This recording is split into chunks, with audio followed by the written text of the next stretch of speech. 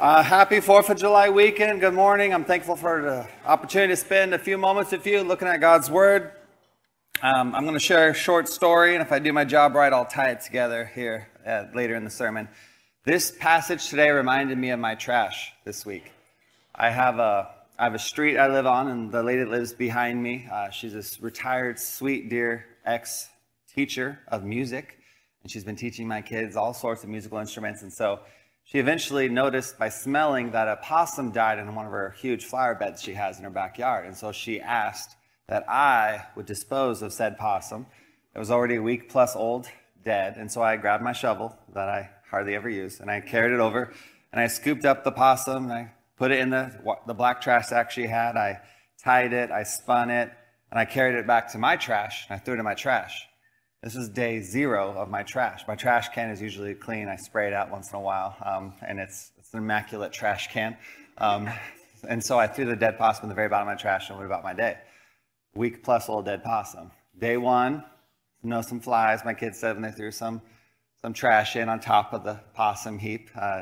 Day 2, we added some more trash. Day 3, you could smell, a little whiff of dead carcasses floating around the house on either side. Day 4, day 5, you can smell a strong whiff of carcass rotting. Day 7, I drug that can out to the curb, and I was concerned the trash man would not take it. I didn't take a photo because I thought that's cruel. I'm going to explain and describe what it was until I see concerned faces, and I'll stop. But the dead possum remains have produced fluid, black fluid, which made its way out of that sack into the bottom where there's this pool of hair and fluid and maggots and flies. I'd say a couple hundred maggots and a couple hundred flies. It was insane. It was disgusting, gross, revolting. It was like, take a breath and throw something else in and close the lid. It was rough. And so I was texting Annie. I'm like, Annie, is everything okay with our trash? Did he take it? And Annie said, he looked concerned, but he took the trash. So I'm going to pause there. We're going to pray. But that reminds me of my passage I'm assigned this morning. I'll come back to it, but let's pray. God, I thank you for the Word of God. I thank you that you are writing stories in our lives, and the greatest and grandest story you're sharing is your story of redemption of all of mankind. I thank you for this Word of God we get a hold in our hands. I thank you for the main theme of this story is Jesus. The main author's intent is God's rescue plan for salvation of men and women on this planet. I just thank you for the great story you're writing in our lives. I pray we'd all come nearer to you. Pray you instruct us with the Word of God, encourage us with the Word of God, humble us with the Word of God, help us to submit to the Word of God, help us to yield to the Word of God, help us to be encouraged, refreshed, and some of us need a kick in the butt, others need a hug from the Word of God. I pray that your Word, with your Spirit, would do your work in the grand story of these men and women's lives you're writing. We pray this in Jesus' name. Amen. Today we're kicking off a new series. At Sower Church, we value the Bible, and so a quick little shout out to your Bible. Your Bible consists of 66 books in your Bible, and they're written over 40 different authors of men of various diverse backgrounds. Prophets, priests, tax collectors, IRS agents, fishermen, shepherds, doctors, kings, military leaders, musicians, politicians. Over 1,500 years, several different continents, multiple different countries wrote the Word of God. And there's unity across this book from cover to cover.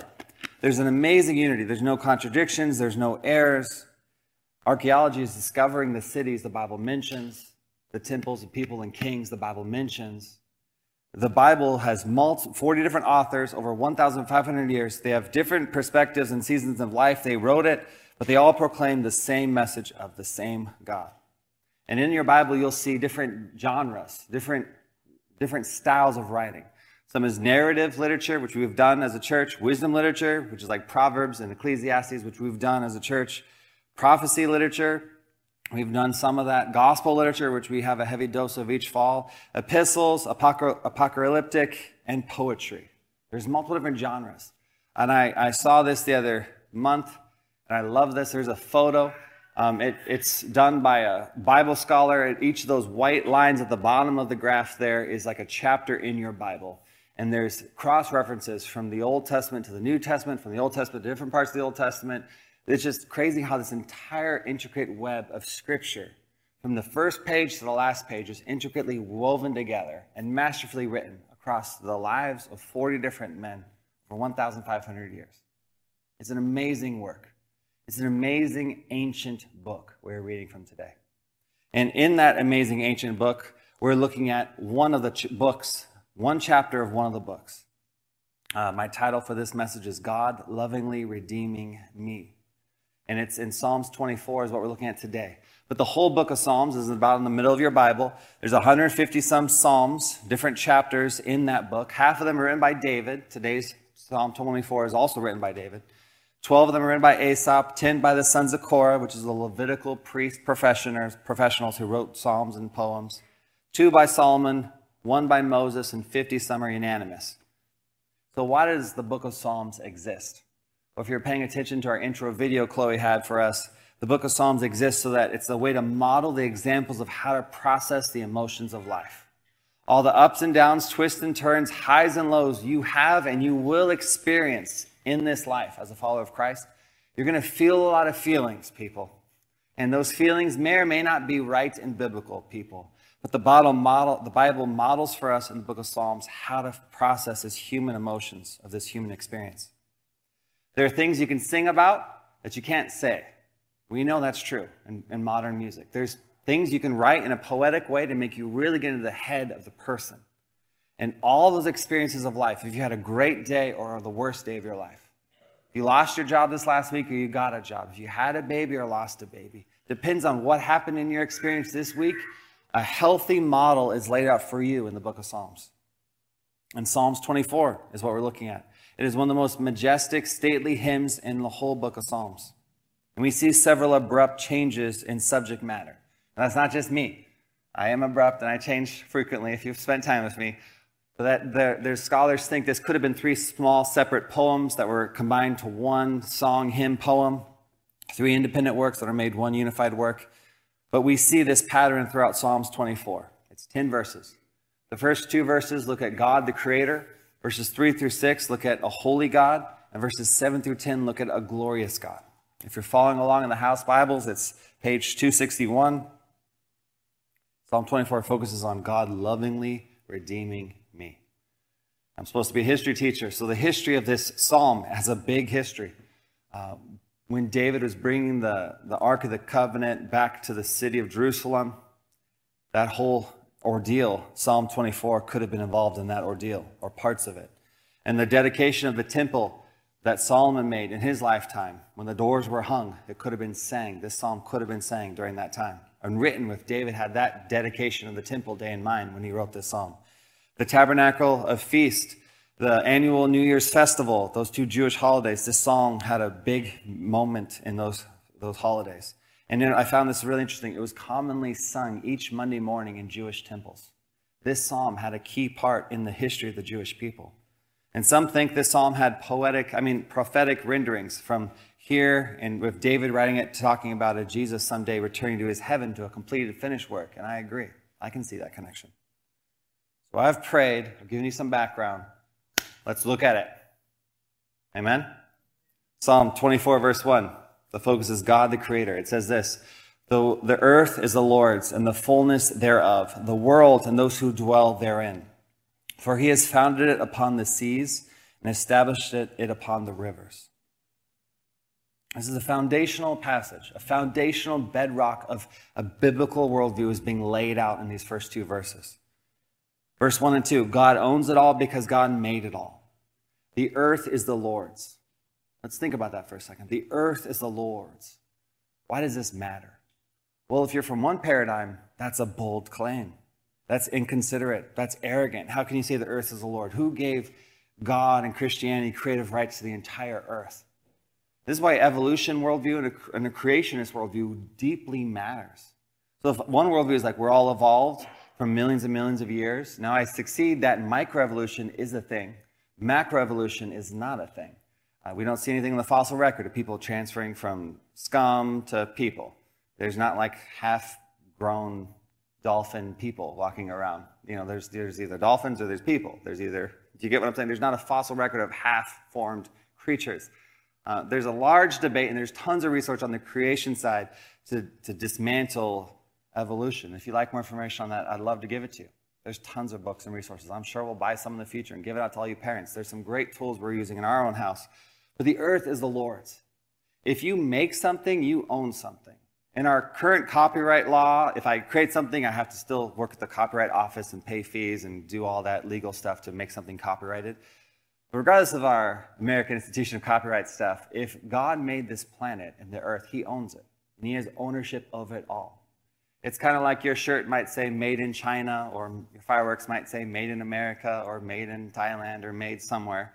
If you are a doctor or you're a scientist looking at creation or our DNA, you should see made by God. You should see the creative fingerprints and signature and the copyright of God, his stamp on all of creation. I've spent a couple years looking into this. It is amazing the complexity and the intricacy of how God created everything. The voice I'm using right now. How God made this organ to communicate to your intricately designed ears. It's an amazing system God's created. And that's just what's happening right now. Not even talking about your eyes, which is wild. And we talk about everything on this planet. The earth is the Lord's. David, the psalmist, writing on behalf of God, he writes, the earth is the Lord's. If you think back to Genesis 1, in the beginning, God created something. He created everything, the heavens and the earth. He created it. He owns it. It's kind of like that movie, Toy Story, the bottom of their foot. He writes, Andy. My kids do that with their toys. Enox, Knox, Rock, Miles. Like, come on, share your toys. The earth is the Lord's. The toys are your kids. He owns it. He created it. It's his. The signature on your soul, on your DNA, on your fabric, every breath of your life is God owned and created the world, and God owns and creates you. And that's a big shift we just made. God owns and creates animals and plants and those pretty sunsets, sure, but God doesn't own me. He doesn't create me. He doesn't have authority and ownership over me. That's a very big thing we're working through in the verse first of this psalm. The earth is the Lord's and the fullness thereof, the world and those who dwell therein. Those who dwell therein is a nice poetic way to say us. We dwell in what God created. We are part of God's creation. We're the chief pinnacle of God's creation, but we are part of that created order. God made us. He intricately wove us together in our mother's womb. He was there when life began in our existence. Those who dwell therein, God can name claim to you and to me because he made you and me. The earth is the Lord's and you are the Lord's. There's a New Testament equivalent to this passage. If you follow the little arch from Psalm 24 to the New Testament, Paul wrote this same concept about God laying claim to you and to I. And in 1 Corinthians 6, verses 18 through 20, Paul wrote, this is a very anti-Christian pagan culture this church is planted in, and it's a very weak, unhealthy church at this time. This is not a healthy, robust church and a very anti-Christian, anti-Christianity culture. 1 Corinthians 6:18, I started a couple of verses earlier because it helps give some context. It says, flee sexual morality. Every other sin a person commits is outside the body, but the person who is sexually immoral sins against his own body. Don't you know that your body is a temple of the Holy Spirit who is in you, whom you have from God? You are not your own, for you are bought at a price. So glorify God with your body. We are not our own. The earth is the world's, and all that dwell in it he owns. We're not our own. We're double owned by God because the Holy Spirit's in us, and he's purchased us with the blood of Jesus and the Holy Spirit indwelling in us. So let's break this down. Men, women, men, you're not your own. You belong to God. And your body's not your own. It's a servant of God. And your body belongs to God and also belongs to your wife or your future wife someday, men. And honor and worship and glorify God in how you live sexually is what Paul writes about. Your body belongs to the Lord, men. Women, you can't say it's my future, it's my decision, it's my body, I can do what I want with it. The Bible says you belong to the Lord. Like, Mike, you're really out of touch with the times. Well, we are looking at a timeless work of God. Like, that's lame. This is the timeless work of God. And there's parts of this Bible that were not controversial a couple years ago, and now they're controversial. Do you realize that? This is an eternal book written to eternal beings, and it's not going to be popular to the here and now today. Think about it. In the beginning, God created them. Male and female, he made them. That wasn't earth-shaking news a couple of years ago. But nowadays, our culture is redefining things. But the Bible doesn't give us that permission. The Bible's very clear. We belong to the Lord. And because we belong to the Lord, we serve him, we glorify him, we worship him. He says, honor me with your sexuality, honor me and glorify me. Men, honor the Lord. Women, honor the Lord. Men, if there's multiple men's purity groups that exist to help men walk through what it looks like. And they cover things like accountability, prayer, scripture that speaks to pursuing holiness, and 4 main things. I forgot one of them. You should go to the classes. They're confidential. They're usually closed, but they're open right now for a season. They're adding men. And these are excellent 4 men's recovery groups. They're typically closed, but right now I think they're open. They will not be open much longer. Women, if you struggle with this, tell your community group leader. We go about, identifying and assimilating women groups quite different than we do the men, for a variety of very obvious reasons. The earth is the Lord, and all that is in it, the fullness thereof, the world and those who dwell therein. He has founded it upon the seas and established it upon the rivers. The emphasis of these first 2 verses is God's sovereign hand over all of creation and all the created beings and all people. So it's a short catechism you can tell your kids. What is God's? Everything, everywhere, for all time is God's. Psalm 24:1-2, God is the creator. And David continues, because God's the creator who created everything, he looks at God and he looks at himself. He looks at himself and humanity. And you see a holiness of God. And this is key to catch. 1 and 2, the biblical worldview of creation and who owns it all, goes to some very natural questions you would be thinking if you spent time dwelling and sitting in the question of what is God's? What did he create? Who is it that created this being? He goes to verse 3. Who shall ascend the hill of the Lord, and who shall stand in his holy place? The hill of the Lord is that real estate, that hill that David bought, that the temple is built upon. Who shall stand in his holy place? At this time in the Jewish temple, they had priests. There were Levitical order priests who are like career professional religious people that were developed their entire life work of memorizing the first 5 books of the Bible, of practicing the law meticulously. And they would go in once a year. There's random lots were cast about a priest who would go into the temple, the most holy of holy places, a place where they're set apart from all of the temple. Like people could come into, if you couldn't come into part of the temple unless you were Jewish. You couldn't come in past a different part of the temple unless you're a man. You couldn't come deeper into the temple unless you're ceremonial clean. You couldn't go deeper into the temple unless you're professional Jewish priest. And there's this holy of holy place deep in the temple that no one could go into except for one time a year when they would offer sacrifices, light some incense, burn some candles, and they would have these robes on. And they have these little bells on the bottom of the robes. And you'd hear a little jingle of that man going into the temple. And they'd have a rope tied around his waist. In case he died, they would drag his carcass back out. If God struck him dead because he was unworthy to come into God's presence, they would drag his body out. A possum smells. I'm sure a rotting carcass in the Holy of Holies would be problematic. So who can go into that space? This unclean, unworthy people can't be in the presence of a worthy and clean God. These verses 3-6, the question and answer you'll see here, there's probably chanted by the priest or the Levites, who shall ascend? Who shall stand? There's liturgical rhythms here in this psalm that we can see. But verse 3 is a question. Who gets to be in God's presence? Who gets to be in the presence of God? Who gets to be with God?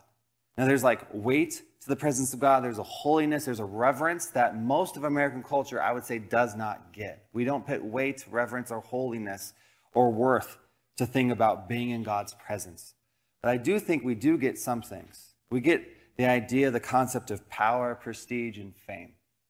So let's camp out on fame for a minute. Who gets to be in the presence of a famous celebrity, a famous person? So looking at fame and celebrity, I have Tom Brady's phone number. Now it's Tommy Brady. It's not Thomas Edward Patrick Brady II. It's Tommy Brady, a minister here in Lincoln who does ministry. He calls himself Tommy, to be very clear, that not to be confused. But what would we have to do to get Tom Brady, Thomas Edward Patrick Brady II's phone number? How much money would you have to give? How long would you have to stand in line? How many years would you have to work at the Tampa Bay Edward James Stadium to be able to have a chance to shake his hand as he walks by? To be able to see where he parks his car? He parks his car in the stadium. The owner and him go to park the car in the stadium. We did a tour of it on our vacation a couple months ago.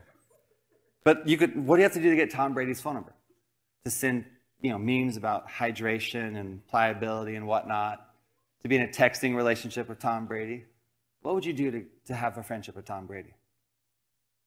What would you do to be in the presence of a celebrity, of a famous person? David, the psalmist, is asking us a question that's kind of posed the same way. Verse 1 and 2 covers, is God real? Is God real? If he's real, he created everything for all time. And if he is real, how, verses 3 through 6, how do we get to be in the presence of God? I've had friends who've told me they heard I'm a pastor and they heard what I do. And they're like, I can't go to your church. If I do, it'll burst into flames. And they have come. Both of those different friends have come, and the church is still here right now. That's not burst into flames. David continues on in verse 4. Who can be in God's presence? Verse 4. He who has clean hands and a pure heart. Clean hands mean your outward action. And a pure heart means your inward motivation. Who does not lift up his soul to what is false, and who does not swear deceitfully. So who qualifies? Who can be in the presence of God? Who has clean hands and a pure heart? Who can come before the Lord and be in the presence of God? The answer is no one. We all have the same problem. We all are unworthy to be with God in the presence of God. We are completely and totally disqualified. Who can be in God's presence? The answer is easy. Sinless people. There's no sinless people in this room. There's no sinless people in this city. If you spent any time with us the last 10 weeks, those 10 commandments, we worked through them one by one. And you might have walked in on a Sunday morning thinking, I'm good on this week. And as the sermon ended, you're like, no, that one too, that one too. I didn't murder anyone this week. Dang it. And you went through the entire thing. And you're like, wow, those 10 commandments is a real brutal photo of me and myself and my sinfulness and my unclean hands and impure motivations as a person. Who can be in God's presence? Verse 4 explains, we can't. We do not qualify. And then David continues on in verse 5. Now it's a psalm. It's a poem. It's a song. So it moves differently in literature. So he jumps to verse 5. We will receive blessing from the Lord. He will receive blessing from the Lord and righteousness from the God of his salvation. It's like, what? So what's happening here? Verse 5, Jesus is happening there. The Messiah is happening there.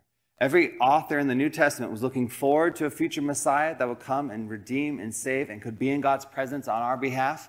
And every author after the cross was looking back to Jesus about how we could be saved and be in God's presence and have right standing with God. The one sinless Savior is able to be in God's presence, and that's Jesus the Messiah. Habakkuk 2:4 and Romans 1:17 both quote, the righteous will live by faith. Our righteousness is based off of God's righteousness, not our own righteousness. Our righteous standing is made by Jesus' life, not my life. Put that in less churchy speak, more normalized language. You get to go to heaven because of your relationship with Jesus, not your resume. Jesus' resume gets you right standing with God, not your resume. Jesus' effort gets you right standing with God, not your effort. There's none of us that can make a nice enough resume to impress God, and none of us that can have enough effort to get God's attention.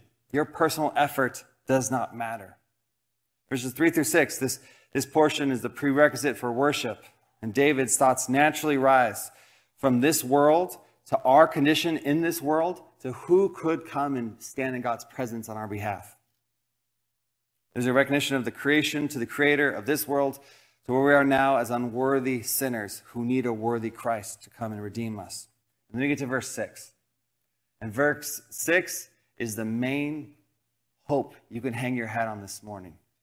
This verse 6 probably was sung as a chorus by the congregation so they can really grasp verse 6. Let's read it together. Such is the generation of those who seek him, who seek the face of God of Jacob. So the idea is this individual, this sinless one, would go into the presence of God and make a way for us to join God and have right standing with God. This is the only action on this whole psalm, which is seek him. It's not seek David, the author of this passage. It's not seek your local priest. It's seek him, the only one who could be sinless and righteous that verse 5 and 6 talk about. Seek him, Christian. The Old Testament equivalent of seeking him was burning your idols and obeying God and worshiping God. Who gets to be in God's presence? Those who seek him. How do you seek God? You seek God the way he called his people to seek him. How do I get to be close to God? The answer in Psalm 24 is you get to be closer to God than you think you can, the way and how you seek him. Seek him, Christian. When you're young and dumb like I was, seek him. When you never get tired and your joints never hurt, seek him. When you get older and you get hurt getting out of bed in the morning and your elbow hurts and your eyes get wrinkled in them and you start to get white hair in your head, seek him, Christian. The worst days of your life, seek God. The best days of your life, seek him. You grow old and your friends start to scatter and disappear and your kids don't see you as much as they used to and you don't have as many teeth as you used to, seek him. When your thoughts are about the past because that's what you have, seek him, Christian. Who gets to be close to him? Those who seek him. Verses 7 through 10, the results of all that's been written about God our Creator and God is holy. 7 through 10, they turn our attention. The author bursts forth in worship about the glorious God we seek. It's likely a call and response, very liturgical. It's designed to have the high priest or a crowd of Levites leading a chant to singing this song the first day of the week. And there's repetitions of psalms, and songs are usual and normal, and our songs have repetitions as well. So let's look at this song. Verse 7. Lift up your heads, O gates. That's a seek him reference. And be lifted up, O ancient doors. That's a Revelation reference. That the King of glory may come in. They're looking to Jesus the Messiah. Who is this King of glory? The Lord, strong and mighty, the Lord mighty in battle. The biggest battle, the biggest problem we have is sin and death. Who's able to defeat that? The King of glory is. Lift up your heads, O gates. That's a seek him emphasis. And lift them up, O ancient doors, that the King of glory may come in. That's a Revelation reference. Who is the King of glory? It's a Messiah, Jesus reference. The Lord of hosts. It's a term for the Lord, heaven's army. He is the King of glory.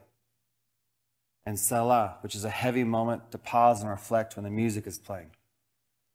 So a little history highlight.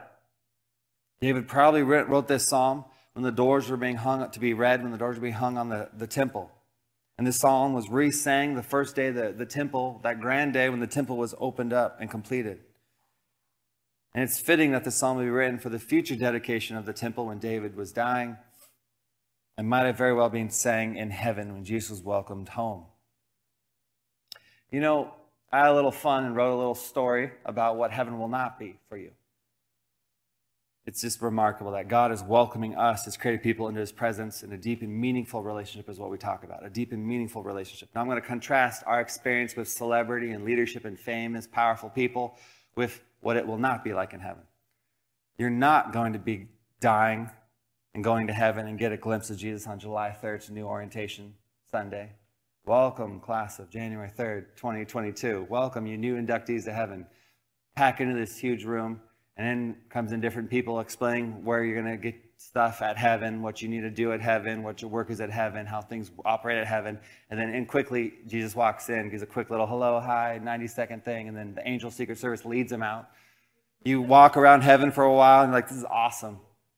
But I'm not hanging out with Jesus that much. I want to go hang out with Jesus. So you go to the office of Jesus, and you request a meeting with Jesus. And they say, well, yeah, easy. We have 15 minutes on July 14th, and 1,600 years from now, give or take. And like, is there a waiting list? That is the waiting list. Like, okay, great. I'll wait. Go to a dinner party if some of your friends in heaven, and your friends in heaven say, I heard a guy who knows a guy who can get you in quicker. I'll ask if I can help you out. And you're like, okay, great. And then nothing happens of that. Finally, years go by, and you're patient to wait. I mean, it's a great gig. You're enjoying the place. Finally, you get to go to your meeting, and you're there early, and you're ready. You have some photos. You have your Bible, let's say, a Bible or something, and you have some questions and whatnot. He comes late. Jesus comes late. He's distracted by his iPhone. There's notifications and stuff. He came in on his phone, and yes, there's iPhones in heaven. And anyways, you and him are talking. You have a few rushed combo. He's distracted. And then you're like, he's got to go because someone more important is calling him. And you're like, yeah, that's cool. I'm just glad to be here. And then you're like, hey, Jesus, just can I get a selfie? He's like, yeah, you bet. And you smile. Great selfie. You loved it. Your finger is in it. It's fine. You're happy. You tweet it out on your heavenly Instagram, social media. And he's like, remember, hashtag Jesus. And you're like, awesome. Love it. Great. I'm happy to be here. And then he's gone. He's gone. And you see him glimpses here and there every couple hundred years, but he's gone. That is not the Bible's version of the relationship we can have with Jesus. That's what you'll experience with a world leader today, a famous person today. A glimpse in a moment of their time, and it's forced, manipulated, rehearsed, spontaneity conversation. That is not what you see in heaven. This isn't the kind of Savior we write about and we read about in the Bible. We see a Savior, leader, King of glory, Lord of hosts you see in your Bible.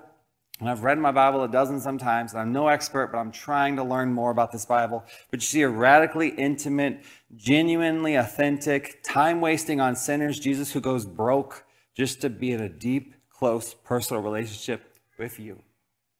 Jesus wants to be your best friend. That's the King of glory we read about.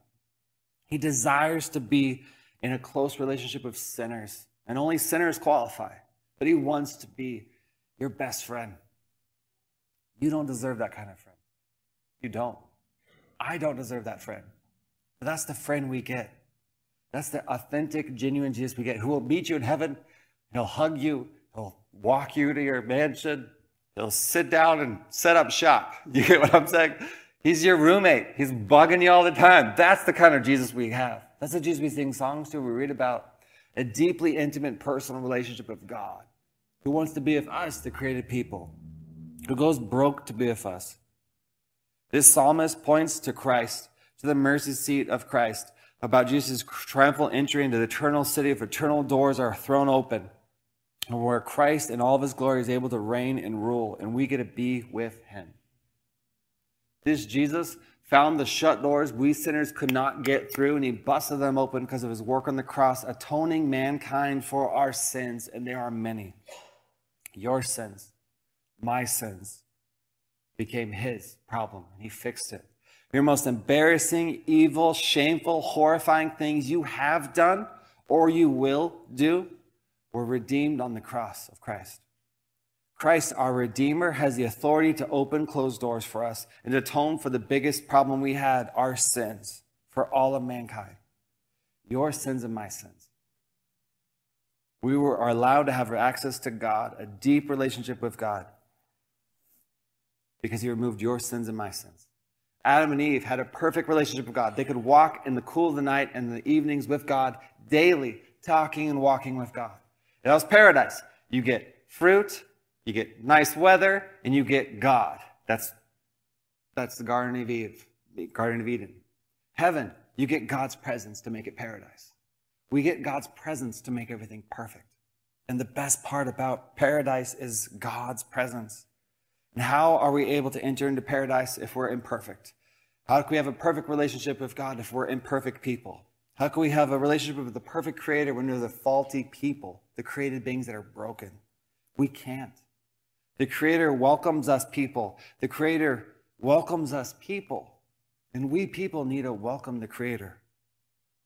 So as I close, talking about Jesus and doors, Psalm 24, there's this famous passage of the New Testament, quoting Jesus. Jesus is saying these things in Revelations 3:20. It says, "See, I stand at the door and knock, and knock, and knock. If anyone hears my voice and opens the door, I will come in to him and eat with him, and he with me." Jesus is coming for you. He's seeking you first. That's how you're allowed to seek him second. This door-opening, trailblazing, chain-breaking Savior we sing about, we read about, we worship, he broke your chains. Whose trail did he blaze? He blazed your trail. Whose sins did he conquer? He conquered your sins. He seeked you. You seek him, Christian. All the doors and gates of your heart need to be open to Christ. Not a one-time-a-week thing, not a one-time-a-month thing, not a Christmas and Easter kind of thing, but I'm seeking Christ because it's the only hope I have. He's the odor of your heart. He owns you. He made you, church. Seek him. You desperately need Jesus to come into every prayer of your life here and now and set up permanent residence. Seek him, Christian. Remember, our lives without Christ are like that trash can of a dead possum. My son heard me talking about it, and I think he was worried on my behalf, and he took the Lysol from our house, and he went over there and he sprayed Lysol on top of the 2-week-old possum carcass trash that was cooking all week in the hot Nebraska humid heat. I came back later that evening, and I was like, I didn't smell the Lysol. You get what I'm saying? Our effort to impress God with our resume and our effort, we're a works-based Midwest city. We want to earn God's approval. It's like spraying Lysol on the dead carcass of our works, people. We cannot impress God with our works. Seek him. Worship him the way he said. Cast your idols aside and seek him. Worship him. Don't worship things. Seek him, church. I love what Matthew Henry wrote about this passage, Psalm 24. He said, this Psalm 24, this is the gospel call and demand that we let Jesus Christ, the King of glory, come into our souls and welcome him with hosannas and blessed be he that cometh. If Jesus does not come, no one else is coming. Seek him, church. You can be closer to God than you think. Seek him. Let's pray. Will you bow your heads? Lord, I thank you for, if we realize it or not, we're unworthy to be close to you, God. I pray that we would realize it today. And because of Christ's work on the cross, because of Christ seeking us first, we can have a relationship with you. Lord, I thank you I pray that you just convict and instruct hearts, Lord, that we would believe that, yes, the gospel is for me. You can forgive us, Lord. I pray that we just move our hearts to believe that we can be closer to you, Lord. I pray for our hands, Lord. I pray that we would use our hands to throw our idols away on the power that you give us in the gospel and the word of God. To step in an authentic Christian community and follow you, Lord. Thank you for seeking each of us individually. I pray that we'd spend a lifetime of seeking you, Lord. In Jesus' name we pray. Amen.